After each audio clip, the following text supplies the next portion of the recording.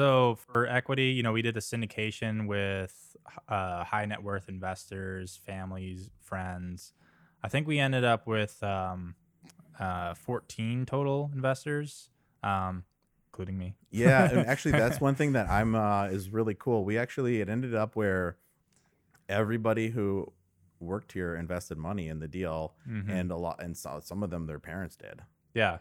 So then like that's really cool. I would have never thought that would have happened, and not it's really says something about the deals where people are working on it, or like you know you're modeling the deal, you're doing it, and then the guy sitting next to you is like, hey, we should get like money in this and like get a share. And same thing with just so it's interesting to see where so out of the 14 investors, I mean, six, five or so of those were the deal team, so that's um interesting to see play out. I'm proud of that. I'm Drew Breneman, and this is the Rise and Invest podcast. I bought my first two properties as a 19-year-old with my own money that I earned from an online business I started in high school. I've now grown my portfolio from that first duplex to hundreds of millions of dollars of investment property. My goal with this show is to give you the resource I wanted when I first started out. Subscribe to our podcast where I break down real-life stories, tactics, strategies, and current market information you need to be a successful investor.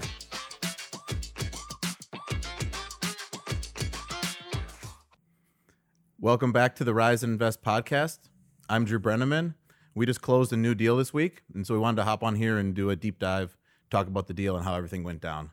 And so today joining me is Dillon. He's the vice president at Rise Invest, and he was able to source this deal and take it soup to nuts on his own, so I wanted to get him on here and chat about it. Yep. Soup to nuts. Good to be back on. Good to talk about the deal. And my first deal that I ran the whole process with you. So it was exciting, some minor mistakes along the way, but from initial underwriting to sourcing to PSA and LOI negotiation to the due diligence and closing process, it was a lot of fun. It was a learning experience, and I think we got a good deal. So let's talk about it. Yeah, definitely. And I think maybe one thing before we dive into the deal, I just want to mention. I know it's in the outro, but I don't think I've ever actually talked about it on the podcast. But on our website, if anybody's interested, we've got like a ton of written resources. So if you're into more just reading something on your own, we've got a blog on there, and also we wrote a kind of all of us at the company. I wouldn't want to say I wrote it all the way. Evan wrote a huge chunk of it, and so did a lot of the other people. 100+ page guidebook that even putting it together, I think even all of us learned something. I know I did, but it's really geared towards passive investors, kind of explaining what all these terms are in deals, and then just kind of what to look for in a sponsor. There's so a lot in it. Obviously, if it's 100+ pages, so if anyone's interested in that or our blog, it's all on our website, so you can go to it. It's riseinvest.com, and then also there you can sign up if you're interested in investing in our deals. You can sign up there as well. There's a button in the upper right, can't miss it, right there in orange that says invest now, so you can sign up to be an investor. You're just putting your name in, basically an email and a couple other pieces of info, and then you get sent deals when they're available. There's not always a deal available, so you might sign up and there's not anything to look at yet. We could send you like a past deal or something, but usually when we get it to a point like what we'll talk about here, once we know we're gonna move forward with it, then we usually send it around. So that's how it works. And then cool, where do you want to start us off on Huntington then, Evan? Yeah. So the deal, 20 at Huntington, it's a 20-unit value add deal in Tempe, Arizona. We purchased it for $5.7 million. And the building was built around 1970, 20 units, like I said, 4 1-bedroom, 1-bath units, and then 16 2-bed, 1-bathroom units. We bought it from we'll call it like a high net worth investor who has a little bit of a track record of doing these smaller deals, doing some renovations, and she did a really nice job with the renovations. I think, out of the 20 units, about 7 of them received like a full cosmetic renovation. Quartz countertops, vinyl flooring, updated electrical and plumbing fixtures, stainless steel appliances, new paint, new tub, and like new like tub tile surround. So, it looked really good. And then, there were about 12 units that I guess we could call it, partial renovation, where the seller, may have done some renovations herself, or the previous owner before her, did some things where, we had a mix of tile and vinyl flooring, mostly older cabinets that were painted, and then, some new sinks with gooseneck faucets, some backsplash, things like that. But, and then, one, I guess we'll call like classic unit or original unit where, the countertops and floor and cabinets and appliances, it kind of looked like original with the building. So, a nice mix of, I guess meat on the bone left, as we'll call it, where, we can still come in and like add value beyond just the units that were renovated. We have 13 units where we can add some value and do some renovations.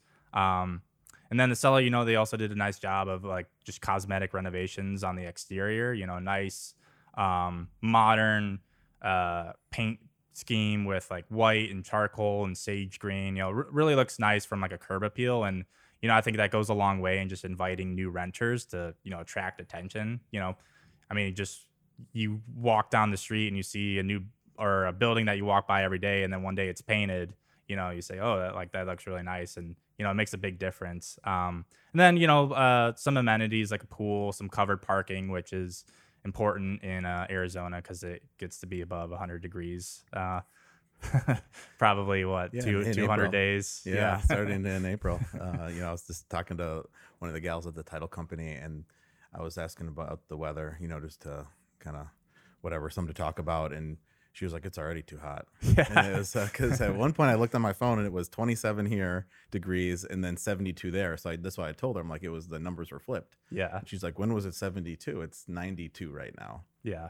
And I was like, dang, it's Yeah. still, I think I was talking to her in March. Yeah. And I think we were there in October and it was like 105 degrees. So it stays hot there. So the covered parking is, that's a big deal.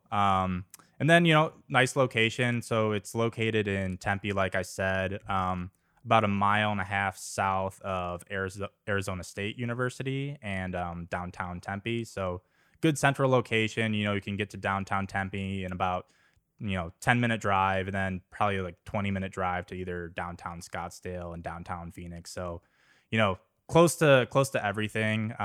Good amenities nearby. Some good grocery stores like Fry's, Sprouts.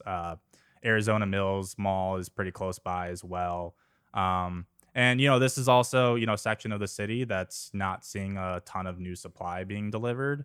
This is the 85282 zip code. And I think, we have about 6 units per 1,000 people under construction right now.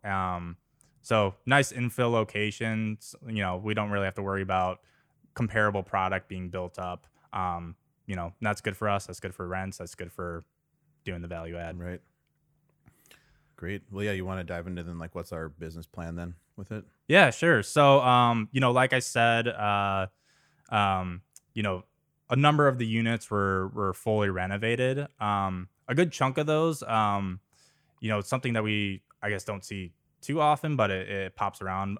Some of the units were actually leased to tenants who were using them for short-term vacation rentals like Vrbo or Airbnb. And, we plan to eventually turn those over to, just regular, apartment, traditional apartment leasing to just, single tenants who aren't necessarily using them for short-term vacation rentals. But, that wasn't an issue with our lender, that this was occurring, that they had these units being leased to, short-term vacation rentals. Some lenders, it could be an issue, like Fannie Mae, Freddie Mac. I don't think they like that. Right. One thing I always preach and talk about is always think about your exit. And so on this deal, like, to sum up our business plan, on one hand, we're buying a deal that was like this halfway renovated through being like a full, completely renovated deal. So we're going to finish the renovation. And then in my mind, like, the buyer, when we go sell, it's going to be to somebody from like California who wants a long-term hold. The deal's fully cleaned up. all you got to do is buy it and just run it, Mm-hmm. and it's easy to do from far away, just as an individual, if it's like that. And it's the same thing on with the Airbnb comment, because right, if you're gonna rent to Airbnb tenants, a lot of the non-recourse lenders like Freddie, Fannie, a lot of these debt funds, which this deal be too small for a debt fund, but just they would be included to life insurance companies. A lot of them write in their loan docs, it says you can't rent to anybody who's doing like short-term leases or with rent to a company. That's another way they block it. Like if the Airbnb operator, eventually they're going to want to sign the leases in like a LLC or some sort of business and not have all that personal liability. But then they block it a lot of ways. But point being, why would you want to limit your buyer pool at the end? If someone comes through and they're willing to pay the most, and then they look at it and go, wait, I can't get the loan I want anymore. I really like to use Freddie Mac for these deals. You're going to end up getting a lower price, unless the rent was like so much higher off the Airbnb part that then you could offset that somehow when you limit your buyer pool. So, but yeah, on the front end, definitely not an issue for us. It's one nice thing about using a bank where we just explained what is happening and I asked them right away. I always find that's better too, as like another tip. Like if you see this, you should just ask in the front end, especially with lenders. Like they want to make the loan, they want to have the business. They're way more flexible on the front end, where who knows, maybe if we would have asked, can we do this like a year in, they'd say, oh no, we don't like that. But if you can make a whatever, a $4 million loan, and just you're okay with some Airbnb units, now you can make the loan. So that's another tip too. Just be transparent, and then also a lot of these people that are in, it's kind of a sales role, they'll be your advocate, especially on the front end when they need to produce the business. Yeah, that's a great point. And real estate by itself is already one of the most illiquid assets out there. I can't just go on that stock exchange and buy a couple shares of some property. So anything that makes it even more illiquid like that, that's gonna be a damper on your exit price. So yeah, that's a good point. And just kind of tailing off that, we would go in and then renovate the rest of the units, so the partials, and as well as the classic unit, to match the full renovation spec as those the full cosmetic renovations that the seller had done to those 7 units. So I think at least for the 2-bed 1-bath units, the last 6 or 7 leases were signed at like $1,750, and then for the 1-bedroom units, we had a few leases signed at like $1,500. So made sense, that's the rent. And we wanted to add in washer dryers as well. One thing that I forgot to mention is that the property also has like an on-site laundry facility with two washers, 2 dryers, nothing special. So having that personal washer dryer in your unit, I mean, that's a nice value add, and you can definitely get a good premium on top of that. So I think we budgeted like another $75 or so on top of that, and getting to rent about $1,600 for the 1x1s, and then $1,850 for the 2x1s. So that's kind of what we underwrote. And pricing guidance was initially high 6 millions. But I was talking with the broker, and he's saying, I think the seller is pretty motivated to sell. She wants to do a 1031 exchange. So she wants to, just sell this and get into a new deal, and let's see if we can get something done. So, I think, we entered it something in the low 6 millions into our model, underwrote the deal, and it looked pretty solid. So we made it a point to go out to Phoenix to tour the asset and, see it live and in person. And, it looked solid. The renovations were, really well done. It's a good location, infill Phoenix. Like the deal, and like it had a really strong cap rate. One of the things though that was peculiar about the deal though was that it had been on the market for a few weeks now.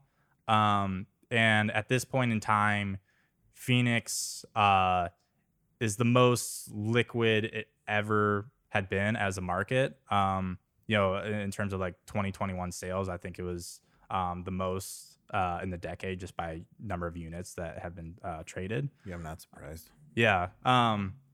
So it's kind of peculiar that like why hasn't this thing traded, I would expect, this to be under LOI within 2 or 3 days of the listing. And it kind of clicked for us when we realized that the tenants who had been leasing the units to use for Airbnbs and Verbos, they were actually above market rents, because it's not necessarily something that you see around pretty often. You underwrite 20, 30, 40, up to 300 unit apartment deals, and the significant majority of them do not have this Airbnb tenant in place, right? So when we did a little bit more of a market survey, we were seeing that, this 1750 for a 2x1, it's really nice quality renovation, but it's above market. So when we realized that, we made it a point to adjust our rents to, because we're eventually going to lease these to traditional apartment renters. So we wanted to adjust those rents. And I think we settled on 1550 for the 1x1s, and then 1725 for the 2x1s. That's fully renovated with in-unit washer dryers. So make that adjustment, and it's a pretty significant impact to the value. And I think this is like a really important thing to bring up, because we had underwritten it with these higher rents, which were being achieved at the property. So the deal looks really great on a cap rate basis, but it kind of clicked for us, and why it wasn't traded, because these rents are above market, and people may be looking at this deal on a per unit basis or a per square foot basis, like in terms of like purchase price.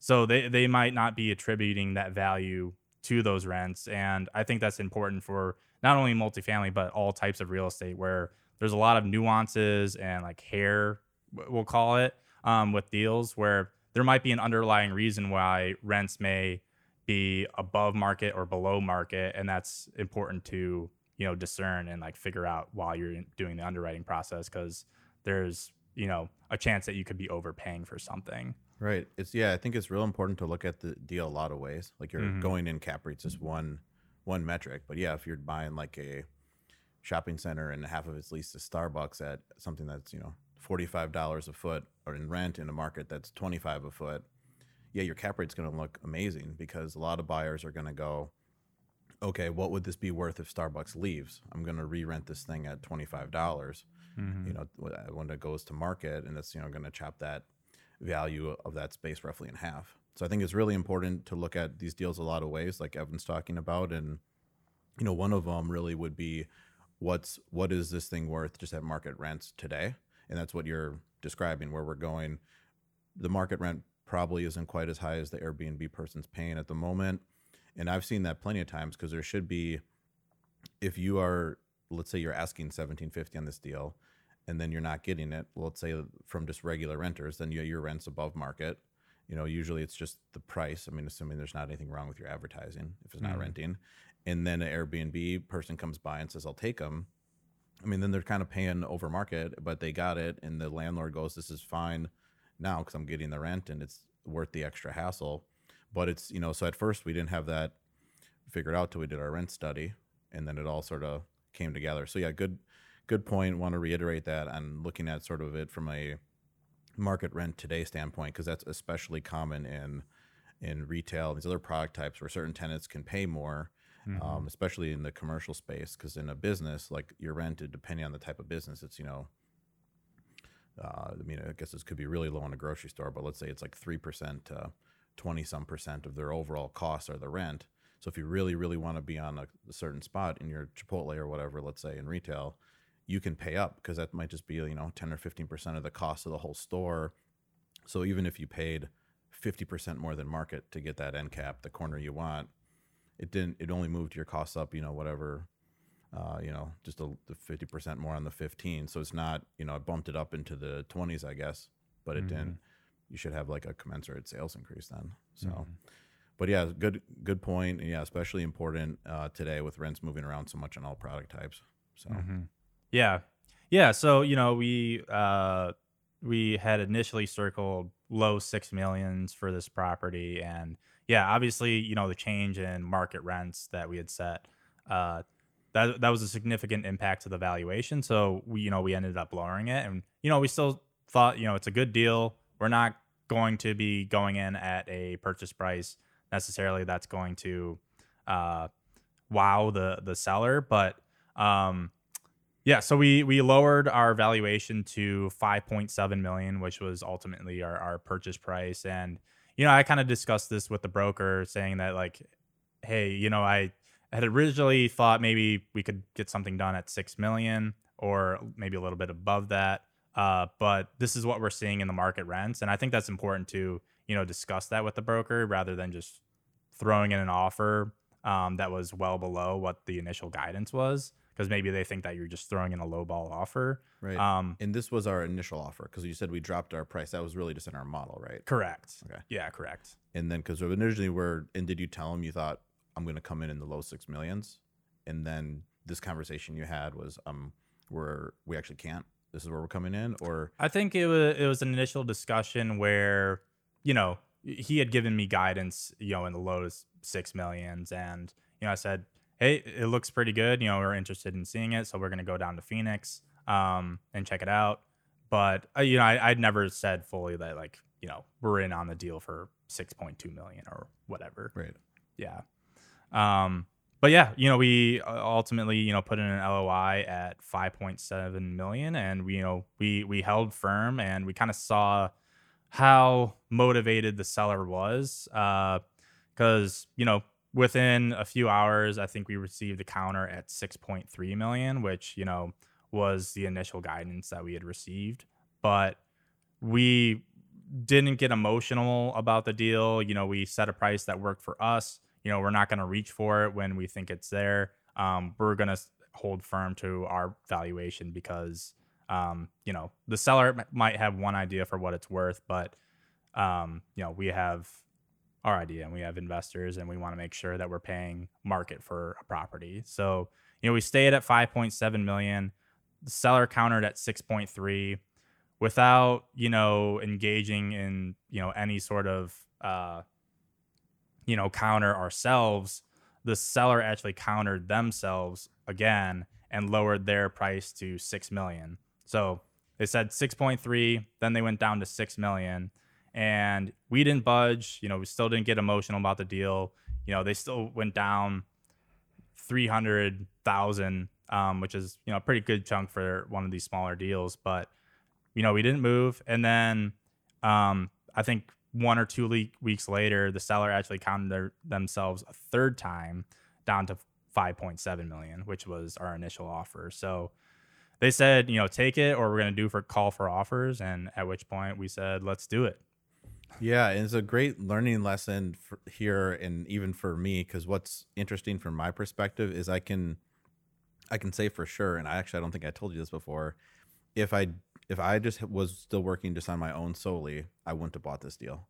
Mm-hmm. Not because I don't like the deal, just because I would have underwrote it and said, I'm at 5.7. This broker's telling me the ask price was 6.7. Now it looks like it might go for 6.3. I'm like more than 10. I'm like 10% off that. Like, I'm not going to get it. This is the hottest market basically in the entire country. Like, stuff selling, similar. The same brokers had a similar deal. Obviously, there's a different, income and unit count because the price will be different. But they were doing the same thing on another one. The whisper price was like 9.5, and then by the time we asked the second question about it, it's like, oh, it's already gone. Yeah, we got like 3 offers around that, so it's gone. And then you doing a call for offers? Like, well, we don't need to. We already have a feeding frenzy on it. Like that's. So then we're hearing that, and we're like, okay. So I probably would have stopped on my own then, said I got to spend time on something else. Mm-hmm. And Evan stuck with it, where originally I thought we were actually underwriting it. We had to have been underwriting it higher than 5.7 because we've never before, just at least that I can remember, offered here's our best number first. So then I think what we were doing was our rents. We originally made that 5.7 offer when we thought the rents might be $25 higher, thinking, okay, maybe we'll get to like 6 million or something. This is what I'm remembering. You can tell me if this is wrong, and then the more we studied the rents, we're like, actually, this should be $25 less. Kind of made 5.7 our best offer then at that point, actually. Mm-hmm. Which then So to me, I'm talking to you and I'm going, this is kind of a waste of time now, Evan. Like we're trying to do larger deals too. At the same time, we're buying something that's, we're looking at deals that are 30 million, 20 million, 40 million, and we're spending all the time back and forth on this, $6 million deal. Like, let's just, we're not close on price. Like, let's, forget about it. And, Kurt Bender was on the podcast and he talked a lot about this, that he always throws in an offer on every deal, just where he's at. The brokers like getting the offer. And then he gets a lot of what he call rebound deals, where fine, someone starts out at a higher price, then something happens, they cancel it, and they kind of then go back down through the people who made an offer. Mm-hmm. And I would have to really think if I ever got a rebound deal. Like I'd have to think about it. I don't have one off the top of my head.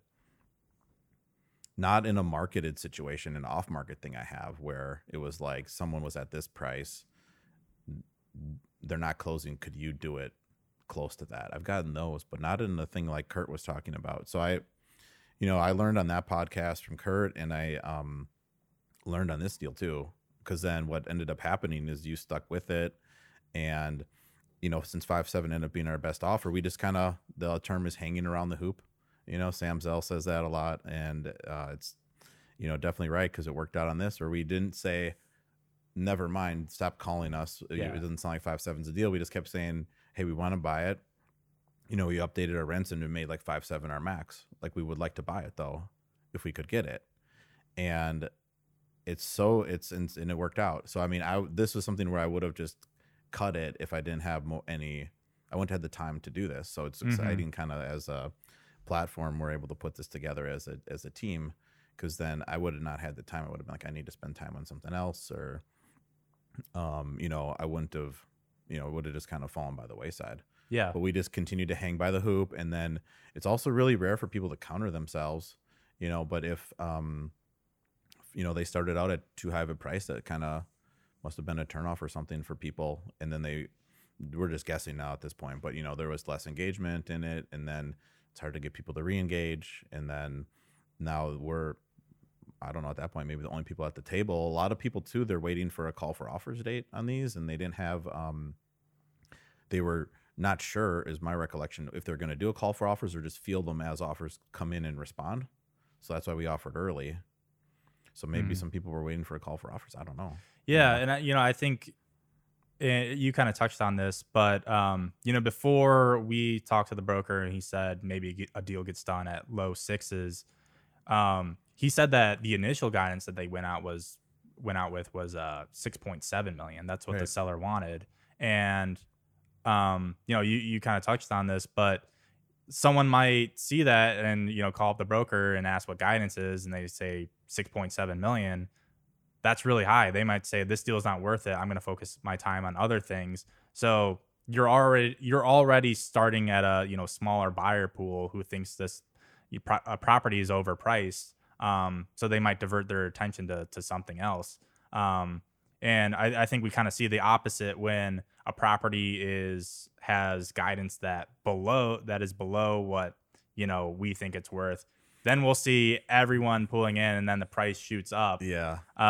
So it's kind of an interesting dynamic where, it really depends where initial pricing guidance comes in terms of like what your buyer pool really looks like at the end of the day. Yeah, that's definitely right. And we're kind of just speculating too on how this played out, but because the broker on this is really good. So it wasn't like it was like, oh, if a different company had it, it would have gone differently. Like, this is a really good broker, and they make a big difference once to get the highest price and then to keep deals together. So it definitely wasn't that. Mm-hmm.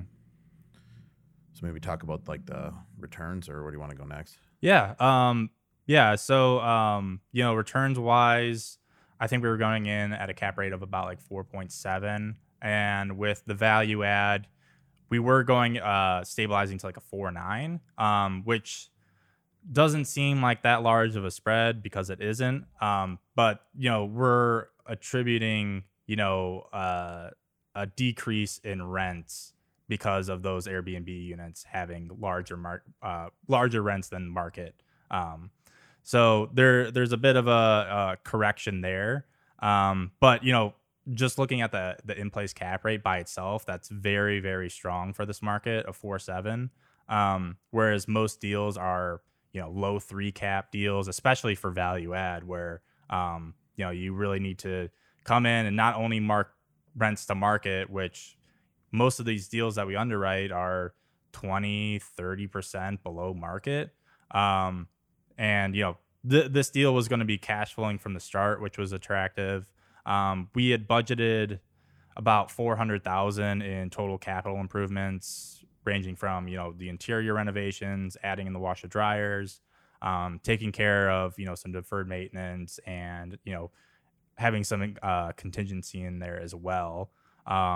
So, I think we saw that similar product, 70s, 80s vintage type stuff, fully renovated, smaller property, well located. Most of those types of deals were trading in the low 4 caps, so call it like a 4.3 stabilized cap rate. So on a as stabilized today value, snap your fingers, all the renovations are done. We add in the washer dryers, we take care of any deferred maintenance.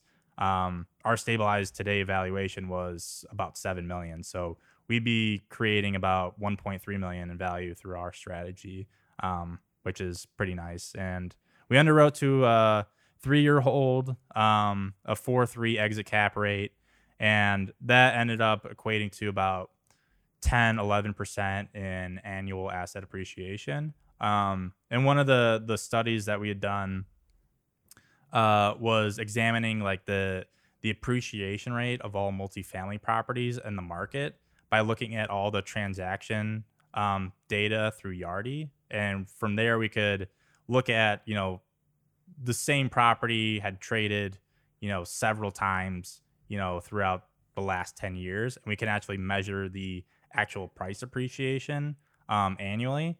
So the market actually, it's averaged, 14% from 2013 to 2019. So our underwriting of 10 to 11% felt pretty on par with where the market has been. And then we also assumed 4% rent growth in years 1, 2, 3, and 4. And, the market's averaged over 5% over the last 15 years. And I don't think market rent growth has been less than 5% since 2012, according to Yardi. So we felt, that assumption was about in line with where the market was at. And, we also, ran our own AI rent growth. We use our AI rent growth model to assess like this zip code as well. And, that looked really strong as well. And like I said, it's infill location, not much new supply in the pipeline. So altogether, and to the LP, it would be about a 20 IRR and a 1.7 multiple.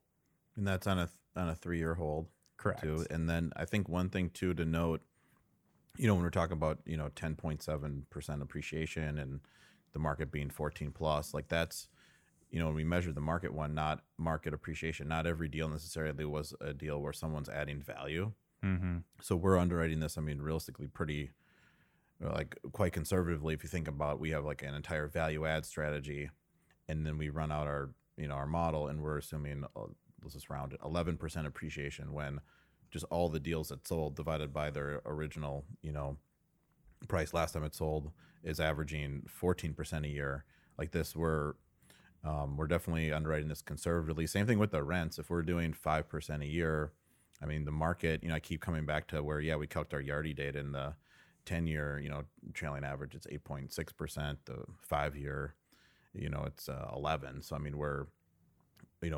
we're picking that because it's, it's just it feels conservative, but I feel like we're definitely why we're going to beat the rents. Cap rate's going to be the $1 million question now with interest rates going up for, the next, for the foreseeable future. That'll be the conversation. But I think at least, especially on this deal, like we have so much rent growth here, between the renovation and then just the market where we'll be, we'll be looking good. It was interesting also too hearing you just read off the cap rates. I was listening to a podcast this morning, I don't know. I just really like real estate, apparently. Where when I was having breakfast, I'll listen to a different real estate. To your own podcast? No, that was that would be good. That's funny. No, it's actually it's the Old Capital podcast. Okay. Yeah, Paul Peebles, Michael Becker. Yeah, they're in Dallas, and Paul Peebles is a lender. Michael Becker, he's a principal doing multifamily investing, and they were talking about Austin and Dallas and the cap rates. And there, a big thing obviously is in Texas that taxes change annually, and then they don't know your sale price because it's non-disclosure state, but they chase hard. They raise it so much they basically force you to disclose it, because then they raise it. If you paid 10 million, they move you to 12 million, and then you have to go to the court and say, hey, I only paid 10 million, this is messed up. And then then hopefully get it down to 90 or 95% of what you paid after filing a lawsuit and all that. But anyways, their tax adjusted market cap rate on deals in Austin and Dallas, it was, I don't have the exact number, but they were saying it was like, this is where they're stabilizing to. It was like in the low threes. So it would be like you're going in at a 2 something, like tax adjusted, obviously, because our rents are whatever, 10, 20% below market. Mm-hmm. And then, you hit your year one pro forma rents and you'll be in at a low 3 cap. And they're talking about, this was maybe like a month old, and they're talking about, then that's crazy. Rates are at 4. Like you really got to believe the rent growth is there. And in these places like Phoenix or Arizona, Texas, Florida, there's such a, like, everyone on that podcast really believed the rent growth is just going to be so strong, where I have all these anecdotes where it's 10% plus on all their trade outs, and they're sending out renewals at 10% rent bumps, and everyone's signing it. And their whole thing is like, this is not just like some cyclical thing. And right now it's like, it's like the stock market or whatever, goes up and down. And, this is like a secular shift where it's different. Everyone was moving, wanted to move to New York and California before, and now it's a total different deal. People graduate college and they're thinking, okay, should I go to Austin, Texas, or Miami, or Phoenix, or like where it's a totally different world. And that's not like a temporary thing. This is going to be like this for the foreseeable future. Yeah. So it's interesting to hear you just say the cap rates. 'Cause I'm like, wow, these feel really, really high, especially in Phoenix. They don't adjust the taxes when you sell. Mm-hmm. So they're kind of guessing almost, here's what my stabilized cap rate's going to be, because they don't know their tax number. We do. Like the cap on what the limited value can change in Arizona it's 5% a year. So we just underwrite it hitting the max every year just to be conservative. But so we do know our number. So then like when these are, this feels really high to stabilize at a 4.9, and then I know we're going in at a 4.7, but that's like my Starbucks example, almost irrelevant in a way. Like this deal, we see a lot of deals selling where the going in cap rate's a 2 and they stabilize to less than a 4.7, so that's, and apparently that's what all of Texas is like as well. Yeah. So cool. Well, yeah, that's, maybe back to the deal. Let's about another podcast and market. Yeah. So, we had a verbal agreement to do the deal at 5.7 million. And, actually, I didn't share this when I wrote the LOI, but I had actually written in the LOI that upon expiration of the due diligence period, we would release to the seller the earnest money deposit. And I think it was 50,000, 100,000, in that the range. Earnest money amount. Yes. Yeah. I think it was 100. You should look it up. I think it was 100, and then additional was 250. Mm-hmm. I'll look it up. Keep going. Yeah. So we had evaluated a number of deals in Phoenix already to this point, and a number of the brokers had said, because the market has been so aggressive, it's the most liquidated it's ever been. A lot of these deals, the earnest money is released to the seller day one and is non-refundable. We actually did that for another deal that we just closed on. But I had written in that it would be released to the seller upon expiration of due diligence, which we had like a 15-day period or 15-day period. But just because it's in the market that, you release the earnest money deposit to the seller, that's not necessarily something that you should just include in the LOI. without the broker or seller countering first that it should be. So I think that's something important to know. And, it's not something that, we had actually talked about before I sent in the LOI. So, you brought that up, and it was a minor, it was a mistake, but ended up being all right because we still closed on the deal. Yeah, and I did check the LOI before it went out, but I guess I just looked at the amounts, where because it's extremely common for earnest money to be released in the entire Sun Belt on multifamily and on industrial. Apparently I heard someone chiming in on Twitter or somewhere, like in New York, it's always been like this in New York City. There's not anybody putting things under contract with not any with some, you need some amount of non-refundable, and it's probably like that in California. It's like that in California too. But anyways, yeah. So then it's not. It really depends on the deal, on if the earnest money would be released, and then also if all of it would be released. Because something else that I've heard people talk about is maybe the earnest money is $100,000, but they're only releasing 25 of it. And also, when is it released? After due diligence, that's not really that big a deal at this where the market's at. There's people who have to put up a whole deposit, have it non-refundable, and released immediately, and then the only way they could back out if there's like a title issue. And some deals, they're like, here's our old title report. Like, you have to, there's no way you can back out now. So, that, and I pulled it up. It was 100,000 initial. I'm looking at the signed purchase and sale contract, 100,000 initial, and then 250,000, because we extended it 30 days, to do the extension. So yeah, we had 350 up. Download our 100+ page passive investing guidebook today at riseinvest.com/downloads. Accredited investors can sign up for our multifamily investment opportunities by hitting the Invest Now button on our website. Now back to the show. So also, that's a lot of earnest money for a deal this size too. I mean, usually in a lot of markets, 2% of purchase is normal. So that would be, just like a touch over $100,000.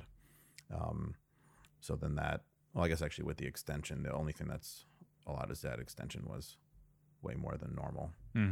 But that was something we went through when we were doing the LOI. You can't always get an extension written in there, and I guess I'll explain that since now we're talking about it. But our LOI was a 60-day closing, so 60 days from signing the purchase contract, and then if we at a buyer's option, we could extend the closing date another 30 days if we put up additional non-refundable earnest money. A lot of deals people just cross out and say, I want to close in 60 days. I don't want to give an extension.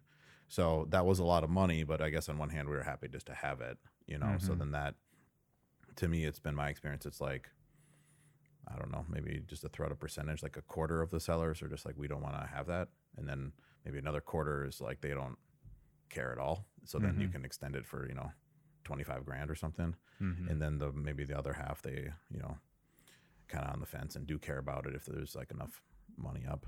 So, and if they want to do a 1031 exchange, which we were told that the seller was interested in doing, I don't know if they ended up actually executing something, but I think that was the reason why they wanted that larger deposit for the extension. Which makes sense, because at a certain point, she's going to find a deal, and then she's going on her deal. And if it's in Arizona, she's going to be non-refundable on something with her money released. So then she's looking at this going, I don't want to, have these guys back out.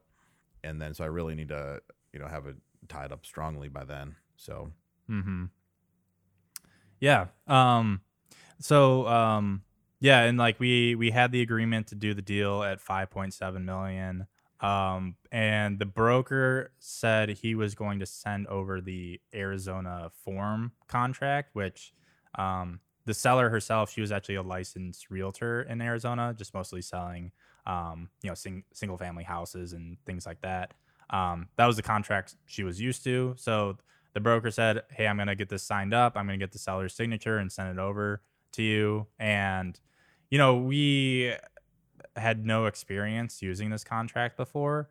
So, it's a good idea to not sign a contract that you don't know or you haven't read or you don't really know the nuances. So we had to scramble a little bit just because, like I had said before, they said, take it or leave it with this $5.7 million offer, or we're going to take it to a call for offers. So, we scrambled a little bit, and I talked to a few lawyers in Arizona to see what they thought about the contract. And, actually when I started working for you, we had a deal under contract in Chicago, and that was using the Illinois form contract. And baked into that Illinois form contract is an attorney review period, which, you get the contract signed up, and then I think you have 15 days for the attorney to create modifications and comments and things like that. But that didn't exist with the Arizona form contract.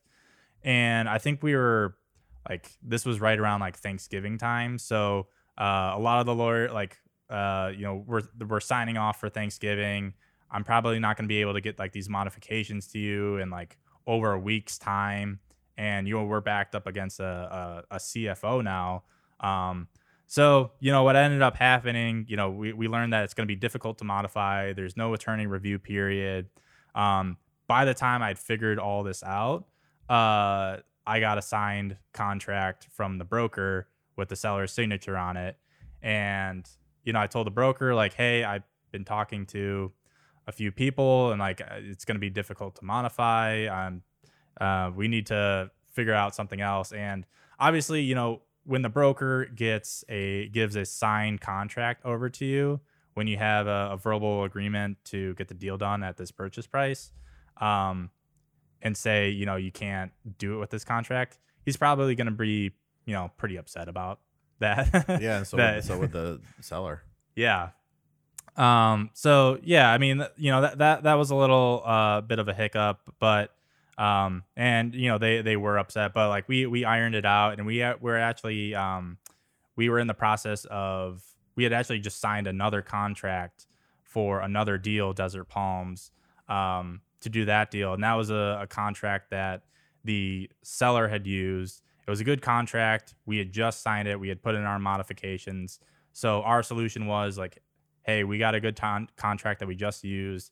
Very similar building. It's another, guy who's in Arizona and who does deals just like this seller. We think it's a good contract. Let's try to use it. So we proposed to use that, and we were able to get it the deal executed before the CFO date. Yeah, and CFO to call for offers. And one thing that I find interesting here in the explanation around the contract is just sort of how important sales is in general. Mm-hmm. Where, because I have remember just in my head telling you here's how to convince them to use it. Tell them the contract is actually not from us; it's from the seller of that deal. Because that's a good selling point to them. As the seller of this building we're trying to buy, it's not your super buyer favorable contract. It's it actually came from a seller, and we already worked through all the usual changes. So you might as well call it maybe we try to call it a form contract from that guy's attorney, where we were kind of had to pitch the contract almost. We just used it. It was actually not ours, and it seemed really fair, and the seller obviously liked it because they sent it to us. Let's use this, and then they went for it. But yeah, the whole time was they're pushing hard because they to cancel a call for offers. I think they had announced a date, so then you have to if people are gonna submit, you need to tell them it actually got taken off the market, and they disengage. And if it's they really wanted to know this thing's fully signed up and not a deal that's gonna fall apart when we go to try to negotiate a purchase contract. So I get their motivation, and then it was trying to think how to sell them on this. Yeah, basically. So yeah, definitely. So yeah, we ended up getting the deal signed up, and I realized when we were talking about the underwriting, I didn't discuss what our loan assumptions were, which we went to a bank that we had used before. We had just closed another deal in Phoenix with this bank. So we were underwriting, we had the purchase price of $5.7 million. We had about another $400,000 on top of that in renovation dollars. So we got a loan amount for $4.8 million roughly, which is about an 80% loan to cost. So initial funding would be about $4.5 million up front, and then with future funding up to $400,000.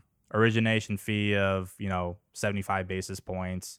5-year term, fixed rate, 3.5%, 12 months of interest only, and then a prepayment penalty of 3% in the first year, 1% in the second year, and then 0 after that. So good for, our, I guess, short-term value add execution where we wouldn't necessarily be locked into a loan where we have to pay an expensive prepayment penalty, after 2, 3, 4 years, whatever, however long we end up holding the asset. Right. And this is something I've said, probably this is closing on the 8th time I might have said this on the podcast, but it is so important where, like for this, the prepay structure, where you really want to match up your loan with your business plan. And our plan is a 3-year hold. Obviously, we might decide, okay, hey, let's sell it in year 2. We finished our renovation quicker, or let's say the rents are still growing at 14% a year. Let's keep this for 5 years. And why would we sell it? Well, there's still all this growth. But we have now set up our loan where in any of those scenarios that I just laid out, 2, 3, 5 years, the most we're going to pay in prepay is 1%.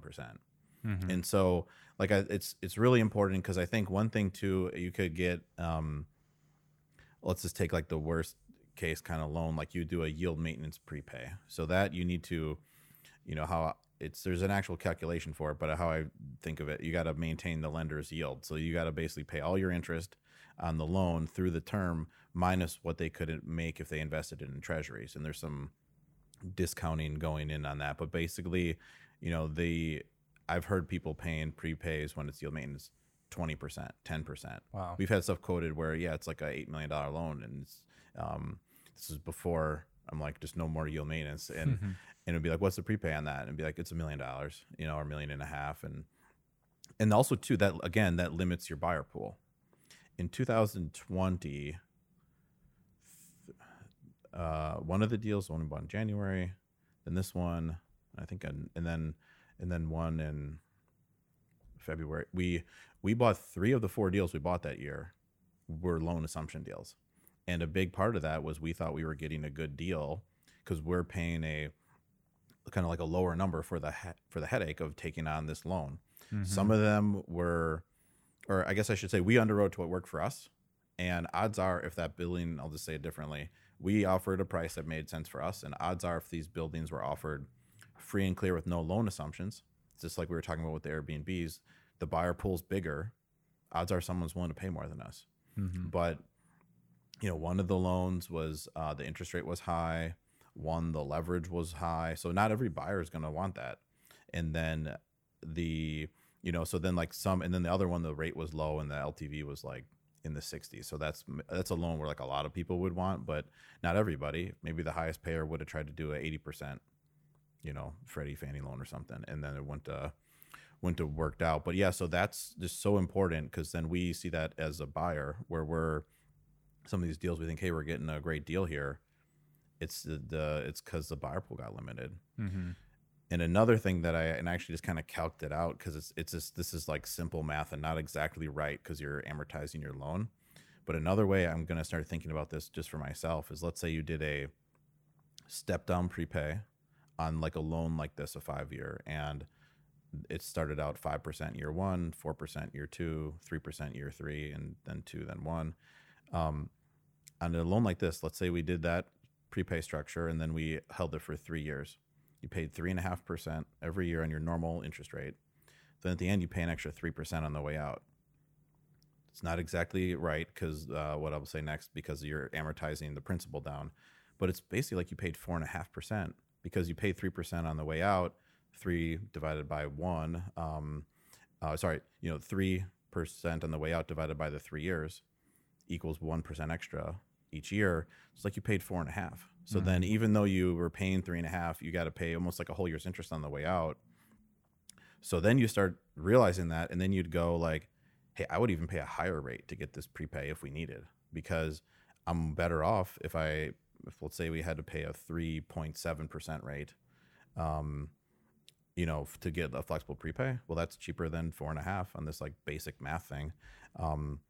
So this was a prepay that I negotiated with the bank, and it just was copying the one that I've done with Freddie Mac like 10 times because this is the lenders they don't want to make a loan and then get like paid off in like a year. So then the 3% protects them from that. And then, so that's like such an important point that I just want to keep harping on that, because that once you realize that, you start almost looking at this backwards in a way in terms of the order. Like, hey, it's a 3-year loan. Like, what's our prepay? What's our rate? Like, what's the leverage? So that's, that might have been the only thing we negotiated on the whole term sheet. I don't know if I negotiated the rate actually. And so it would have, this to me, it was almost you're negotiating the wrong thing if you're going to do a 3-year hold and you got offered a high prepay. Just tell them, hey, that rate's good, but I want this flexible prepay. Yeah. Save more money. Okay. What did we do for the equity structure? Yeah. So for equity, we did a syndication with high net worth investors, families, friends. I think we ended up with 14 total investors, including me. Yeah. And actually, that's one thing that is really cool. It ended up where everybody who worked here invested money in the deal, and some of them their parents did. Yeah. So then like that's really cool. I would have never thought that would have happened. And it's really says something about the deals where people are working on it, or like you're modeling the deal, you're doing it, and then the guy sitting next to you is like, hey, we should get like money in this and like get a share, and same thing with so it's interesting to see where so out of the 14 investors, I mean, 6, 5 or so of those were the deal team, so that's interesting to see play out. I'm proud of that. Yeah. And that's definitely good to see from a GP where, they got their skin in the game and they believe in the deal in themselves. They're willing to put their own money. So yeah, it was good. And I think, total equity amount, about 1.6, 1.7 million. Waterfall to the investors. We had an 8% preferred return, where we pay the accrual and then we'll pay back any capital before we start to earn a promote. Then a 70-30 split above an 8%, and that's up to a 12% return. And then it's 50-50 thereafter.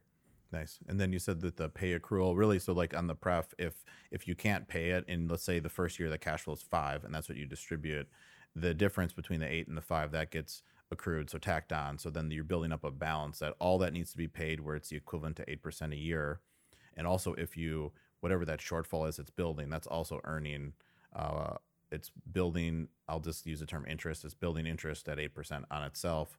So then you're getting what amounts to, after you get your money back, that's an 8 IRR. So it's also discounted for time. So then you get your 8%. That's how that works. Cause then just to clarify, it's, compounding and accruing. Cool. What about, where do you want to go next? Yeah, I think we should talk about the due diligence process, which, we did a little bit of homework up front, with these older deals and with, so many of them, having, non-refundable day one earnest money. You really want to do some due diligence up front in terms of like title, environmental, things like that. So one of the things that we actually have been doing with all our deals is we subscribe to a service called EDR, and they provide like a neighborhood environmental report where it's, a series of like government searches, and then like you have like a environmental personnel, like you get their opinion on the deal itself, whether it's at low risk or high risk for any environmental concerns.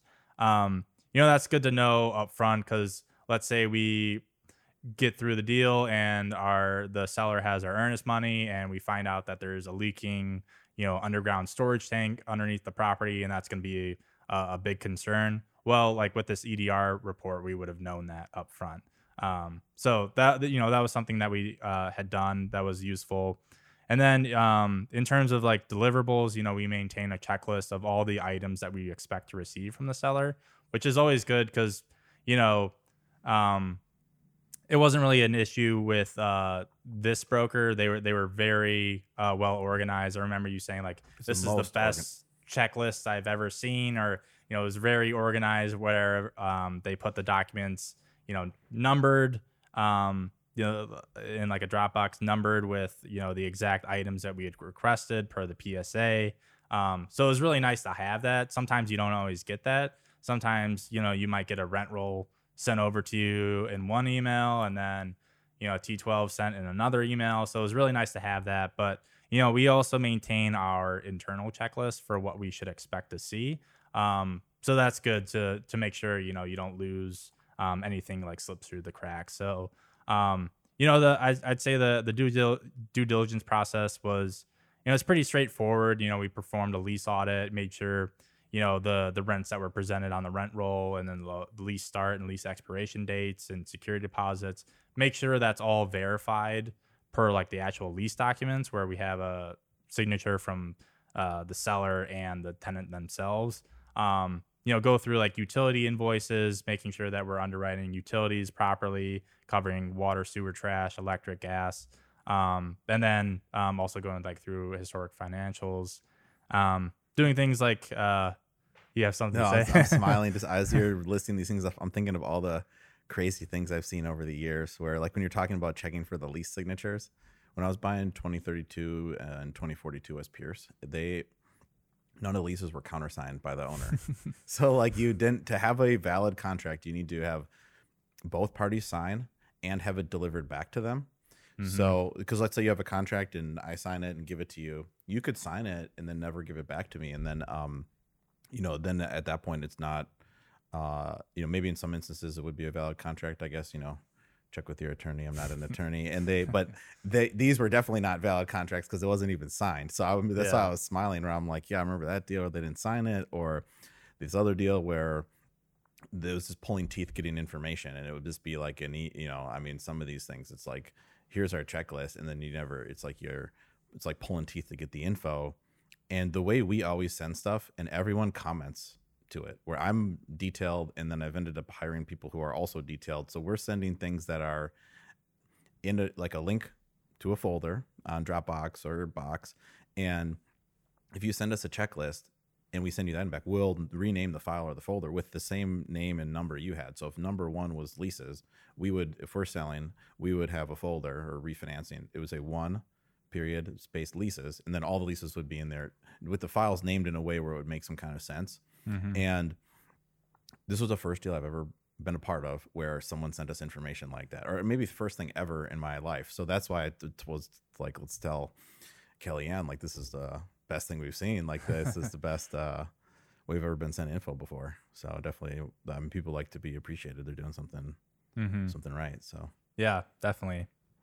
And yeah, I think one of the biggest parts to the due diligence process is you're buying an actual property that exists, brick and mortar. You're not buying a stock that just kind of exists through a screen or, so you actually need to hire consultants to do a physical inspection of the property. And, you walk through the units, you go on the rooftop, you check all the building systems, whether it's the HVACs, water heaters. You'll send a camera through the sewer. You'll have termite inspectors go with you. So it's a very robust, process to make sure, the property's in good standing. Maybe there's a few things here and there that are broken, but that can be fixed. But it's a very, important part of the process. And, with this being, an older deal, like 1970s vintage, and especially for a value add deal, it's always really important to underwrite contingency when you're looking at these deals, because it's not all about, swapping out a countertop or, putting in new cabinets and then getting a premium on top of that. You have to check the actual guts of the building, whether it's the plumbing, electric, the roof. And it's it's a good thing that we did because, one of the first things that we discovered, like while I was there on the site, was the electrical panels for the units. They're all Federal Pacific stab lock, which are a fire hazard, and we realized that they'd all need to be replaced. Another thing that popped up was that there was a crack in the sewer line.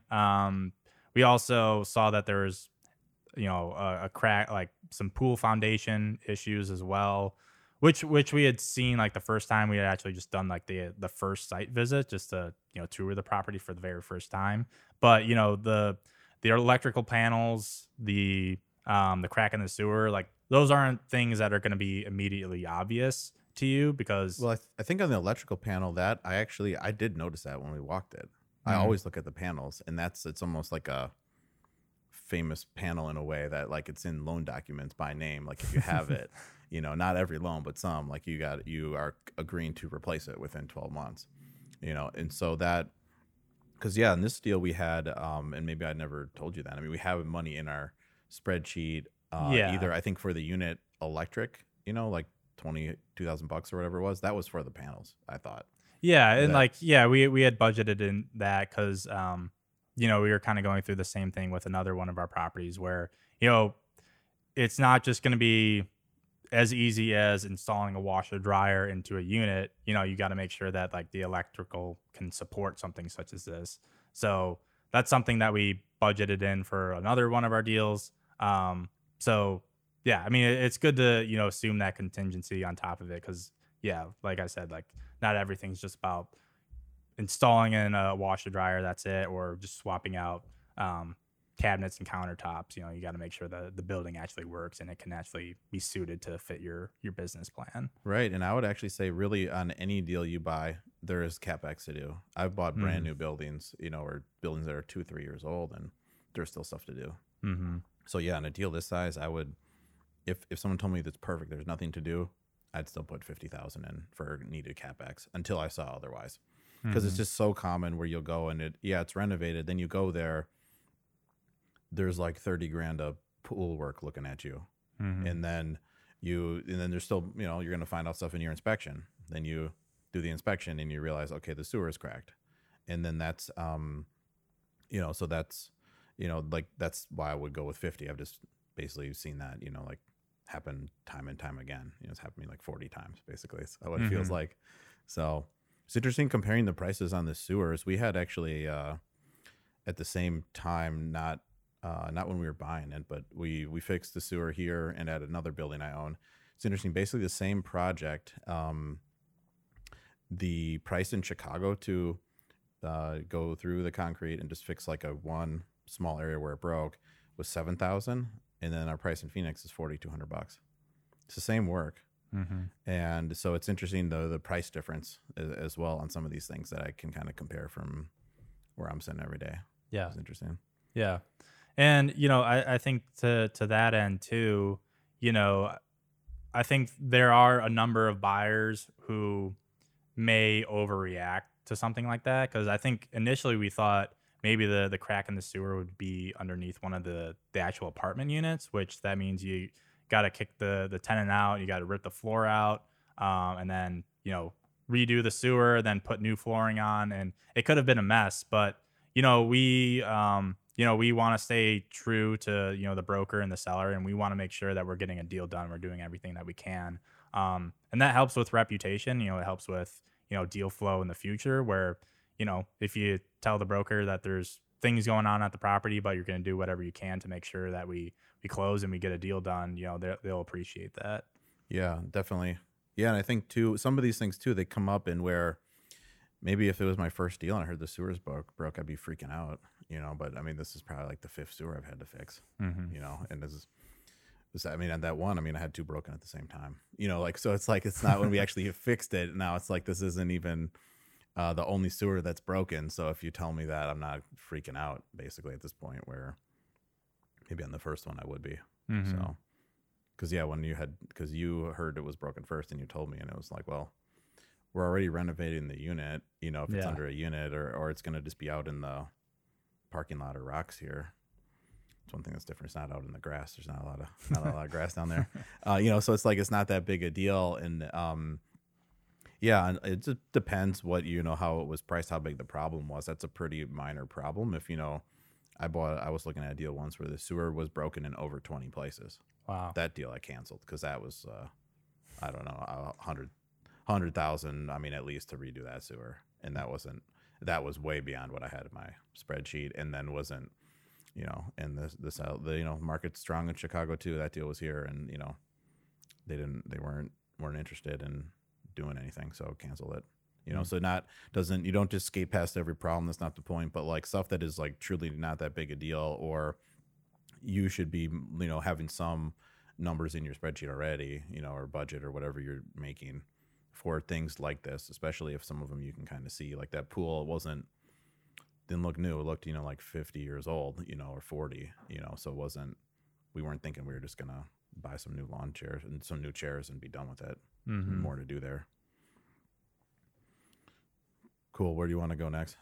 I guess we'll talk about, integrating the property management, which, we had interviewed, a long list of property managers in the Phoenix Metro. And, the one that we actually ended up going with, they have thousands of units under management. They've conducted thousands of like unit interior renovations. So it's really nice because, hey, we're located in Chicago, and we kind of need that fully integrated property management company who can conduct these renovations. We're not, on the phone, like going back and forth between vendors and like trying to, we're in Chicago and they're in Phoenix. So it's nice to have, a property management company that does have that like construction and design team where they can conduct a lot of these renovations and, take care of the property, where, a lot of it falls on their shoulders and they look to us for direction. But when it comes time to like actually execute on things, like we have boots on the ground in Phoenix who can conduct these. Yeah, because if we were trying to oversee a contractor just on our own from here, it would be a disaster, where you got to get someone local then to run it, where you can't construction, you need to be there, you need to see it.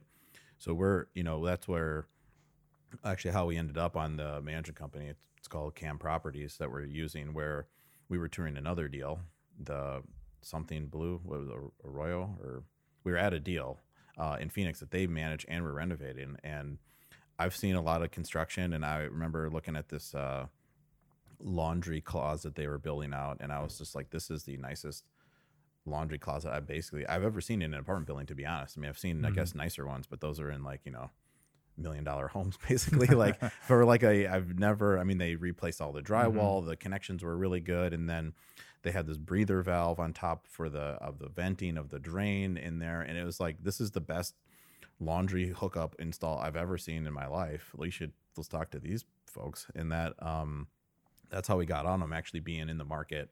And then once we met them, we were super impressed with everything. Mm-hmm.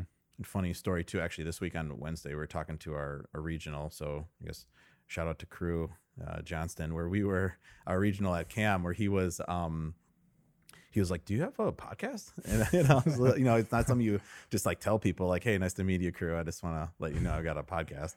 And I was like, yeah, I do. Like, how do you, I was very curious how I heard about it, and I was actually really happy he was watching some episodes, and he said he found it on YouTube, but not like searching for it, just like suggested video. So I was like, all right, now, so it's getting out there. So kind of funny. So I was really happy to hear that, where that's,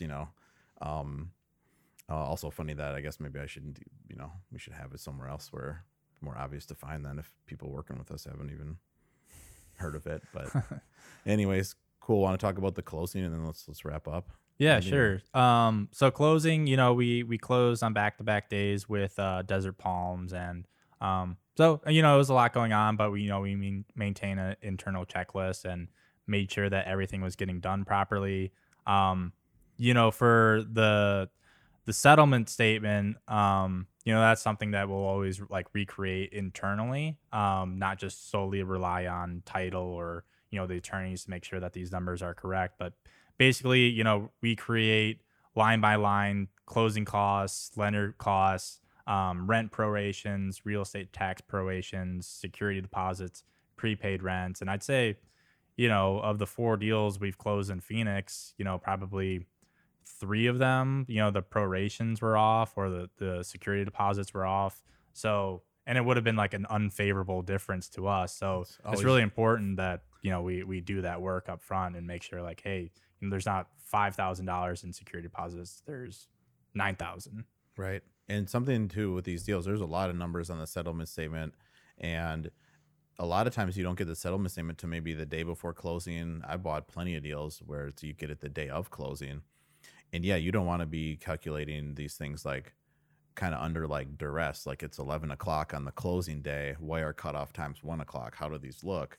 You want to have calculated that, the day before, or, the earlier the better. And then you can, then when you get the rent prorations number, you just look at what you already calced and go, actually, I got something different. Here it is.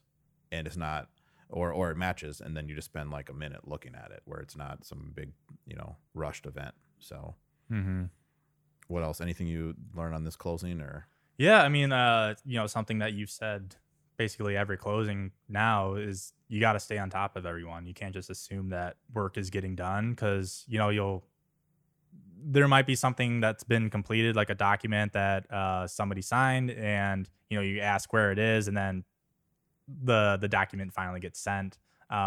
Or just talking with like title, making sure we're in good shape for closing. Like, what else do we need to do? Just like continuously following up to make sure that we're progressing, because we've got deadlines to meet. And if the closing is extended by a couple of days, maybe you're backed up against your last day where you could get the deal closed. So it's good to make sure that like everybody's progressing well. And one of the things that came up with this deal in particular is that the seller needed to attain like these tax certifications, where basically the city certified that these rental taxes were being paid. And this is something that the seller wasn't able to obtain on time. And what we've done for our other deals, because the municipalities in Phoenix are backed up with all these types of requests, because there's a lot of deals trading, there's a lot going on. There's a lot of new construction. So they were backed up, so they couldn't get these tax certs. And normally we would have agreed to do like some type of holdback, where it says, we're going to hold back whatever, $5,000 in proceeds until you give us these tax certifications. And if we don't receive them within 90 days, like the $5,000 ours. But if you do get them to us, then that will release the $5,000 from escrow. For whatever reason, the seller, they couldn't get them, and they didn't want to do any sort of holdback. So the broker actually agreed to like hold back some of their commission that they were earning. And I think initially we thought like, okay, that's fine. But then at the end of the day, we told them like, we don't want to hold back any of your commission, like you earned it. And I think that's better for the long run, because you don't want to mess with like the broker's commissions, and like, because that's their livelihood too. And it wasn't necessarily like the broker's fault that the seller just wasn't agreeing to something that we had executed for our several other deals. So that was one thing, and we needed to sort it out, because we were trying to figure that out like the day of closing, because our attorneys had sent this holdback agreement a few days prior, and we weren't making any progress, and we were trying to figure out like what's going on. Right. And that's one of those decisions where there's like so many factors at play. The seller didn't want to do a holdback because she's saying, I paid it. Like, I don't have a receipt, but I paid it. I don't want to hold money back. I'm trying to. And two, also when you do holdbacks, then it complicates your 1031. Now that money didn't get exchanged. And so then she's worried about that. The brokers, it got to the point where like the broker's offering like his money just to get this thing finished. But we're also looking at this as buyers, as like, it's, I don't remember the exact time, but it was after like noon. It was after 12. And, you gotta get these things, across the finish line, not by like 5 p.m. because you want to, a lot of times the lenders, they don't send in their money till like all the documents are signed, including the settlement statement. But okay, let's say we would have gone this route. Now we need to sign some sort of contract with the seller, us, and the broker, get everyone to sign it. And then that's another signed document they need to fund. I guess get the money on the settlement statement too, coming out of the broker's fee. So it's more than just like, hey, let's just throw caution to the wind here or something. This is like the person saying they're selling it. They already paid it. So we'll get some goodwill with the seller if we just let it go. Same thing with the broker. We got a lot of goodwill from him, I'm sure, where he agreed to do this. And also to me, it was to a point where it felt kind of ridiculous almost, where now just to get to an agreement. Like now the broker's got to pay. Really, I felt like it should be one of like either buyer or seller. And then also we're taking a risk as a buyer too now, letting this continue to drag on, where I think we were closing this on like the last day we could in the contract. So we keep messing around over like a couple $1,000s or something. And then we all of a sudden lose our $350,000 of earnest money, so that's, so we have more like, kind of like build goodwill, but also just like a risk reward thing where we could have burned up another 2 hours, just kind of trying to get that ironed out. And kind of, I thought like for what, like she keeps saying I paid it. And that's believable. There's things that, we've paid where I'm sure if we need to get a receipt, it's, from a city that's not, not that fast, I'd imagine.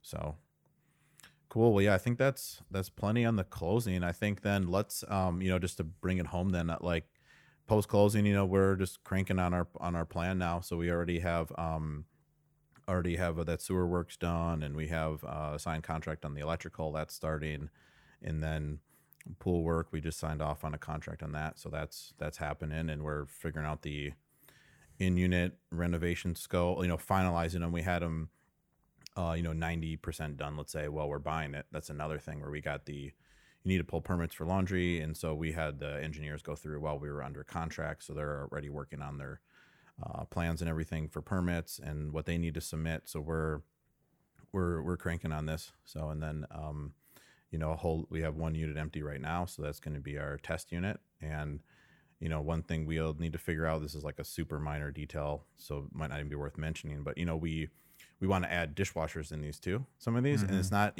adding a dishwasher, it's not just as simple as like, all right, here it is, put it in. Cause that's got to go under a counter. And then like the kitchens already like are fully like laid out. So we have to reconfigure these kitchens. And, so then that, to add the dishwasher and have it look, right, where we want to have obviously a counter above it and cabinets above. So then what we're doing now, while we're waiting for permits, is that's like the last piece to decide. So we have actually Cam also has someone who can do layouts. So they're going to lay out every kitchen, including a dishwasher and then a microwave above the range, because a lot of these didn't even have a microwave either. So then we're going to have a fully, that's a fully amenitized kitchen here. So that'll be a lift to rents too. But a lot of these minor things, don't be afraid to try to figure them out really early, because we're still working on buying the deal. And while you're doing that, I'm already talking to Campbell. Let's get the engineers in and let's try to get some like standard pictures of every unit. So then when you say, hey, what do you want to do with the floors on unit 5? I just go pull up the pictures and go, hey, those are nice vinyl floors, keep them. Instead of like, what are the floors? Oh, they're vinyl. What color? Where now we have all the pictures we need, people working on plans, and we're off and going. So cool. Well, let's wrap it up there. Thanks again for being on, Evan. Appreciate it. Yeah, it's a lot of fun. Great. Nice. Well, yeah. So glad you guys were able to join us talking about this deal. I mean, this was a fun one to get done, and like I said, one that I kind of I wouldn't have closed if it wasn't for you really. So appreciate it. Thanks. Yeah, it's going to be a good deal. All right, great. All right, well, thanks for joining us, and we'll see you on the next episode. Thanks for joining us on the Rise and Invest podcast. Please be sure to hit that subscribe button on YouTube or wherever you enjoy your podcasts. If you'd like to dive even deeper into real estate investing, check out our company's website, riseinvest.com, where we have numerous free resources and information that can help both active and passive real estate investors. Our 100-plus page passive investing guidebook, our trends report, and our blog are all available on our website. If you are an accredited investor, you can get started today as a passive investor in our multifamily investment opportunities by hitting the Invest Now button on our website. The views and opinions expressed in this podcast are those of Drew Breneman and guests as of the date of recording and do not purport to reflect the views or opinions of Rise Invest Holdings LLC and its subsidiaries. The views and opinions are provided for informational purposes only and should not be relied upon or deemed as investment or tax advice or an offer to buy or sell securities, and the speaker cannot be held responsible for any direct or incidental loss incurred by applying any of the information offered.